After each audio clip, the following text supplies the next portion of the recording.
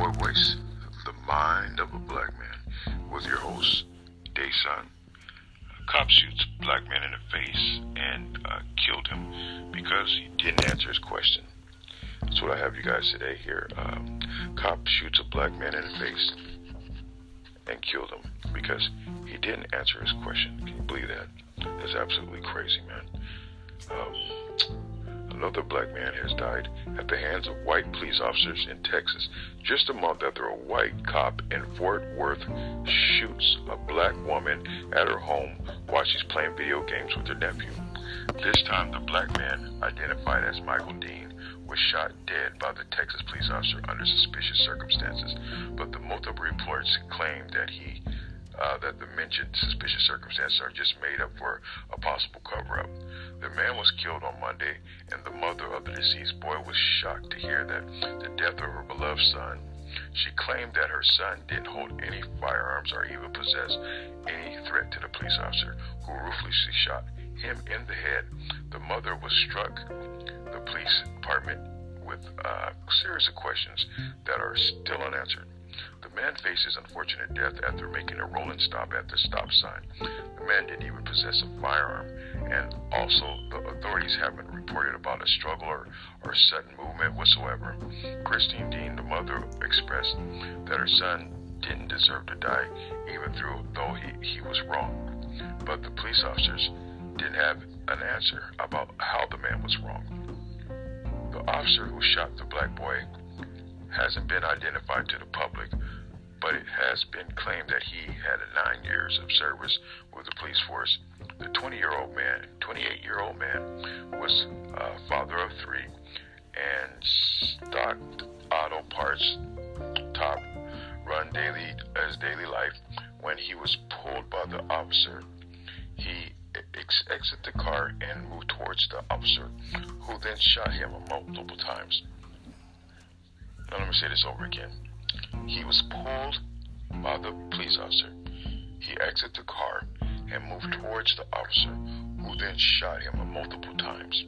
So basically, he got out the car, came towards the officer, and just was killed. He was shot dead.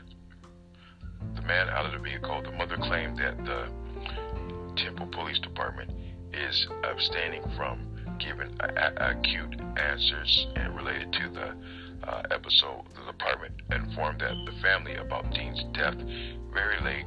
The case has been transferred to the Texas Ranger and the Bell District County District Attorney's Office.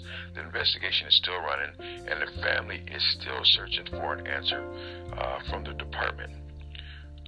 I mean, with this situation here, what do you guys think as far as the situations that's going on, as far as still getting killed, people still getting murdered, and it just comes. This wasn't even on the news or anything, so it just comes and goes. Oh, just another black man dead. Now, with your guys' support and your guys' help, what I want to do is put together something that when somebody is actually hurt or done wrong, that we just put a full-time heat on them. This is Po Boy Voice, and again, this is the mind of a black man.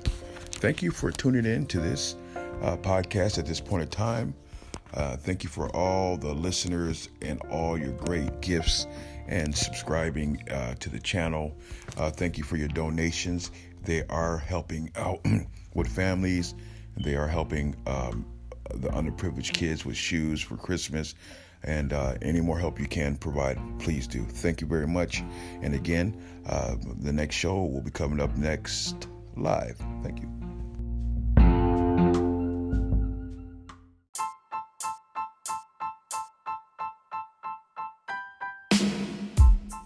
This is your host, Dayson, and this is Po Boy Voice, the mind of a black man. Today, I have something about an officer who killed a woman that was playing video games with her nephew. Before former Fort Worth police officer Aaron Dean killed Atila Jefferson by shooting her through the window of her home. He was a cop who made it clear he was ready to kill if needed to. His interview tapes was obtained by NBC5 Investigates and shows who he is. In Dean's interview tape, he asked, "Will you be able to kill somebody if you have to?" And he responds, "No problem." So quickly it makes you wonder if he was hoping to do just that. He implies that he's not being in his 20s at the time will make him more responsible. But that's clearly untrue. To make matters worse, Dean also reveals that he has a violent past. He admits to assaulting a woman in college and tells those interviewing him that he learned to be careful about his actions and how they are perceived. NBC5 also reports Dean's training records notes some concerns from supervisors in his first year on the job, including that he had tunnel vision and needs to improve on his communication with the public and fellow officers. After Atilia's killing, this feels like an understatement. It's important to keep in mind that Aaron Dean got the job, and for many officers like him, punishment isn't something they have to worry about. Though he's faced some consequences this far, we don't know how things will turn out, because killing black people is often not seen as injustice, but justice, which is real sad, and it's getting really, really bad.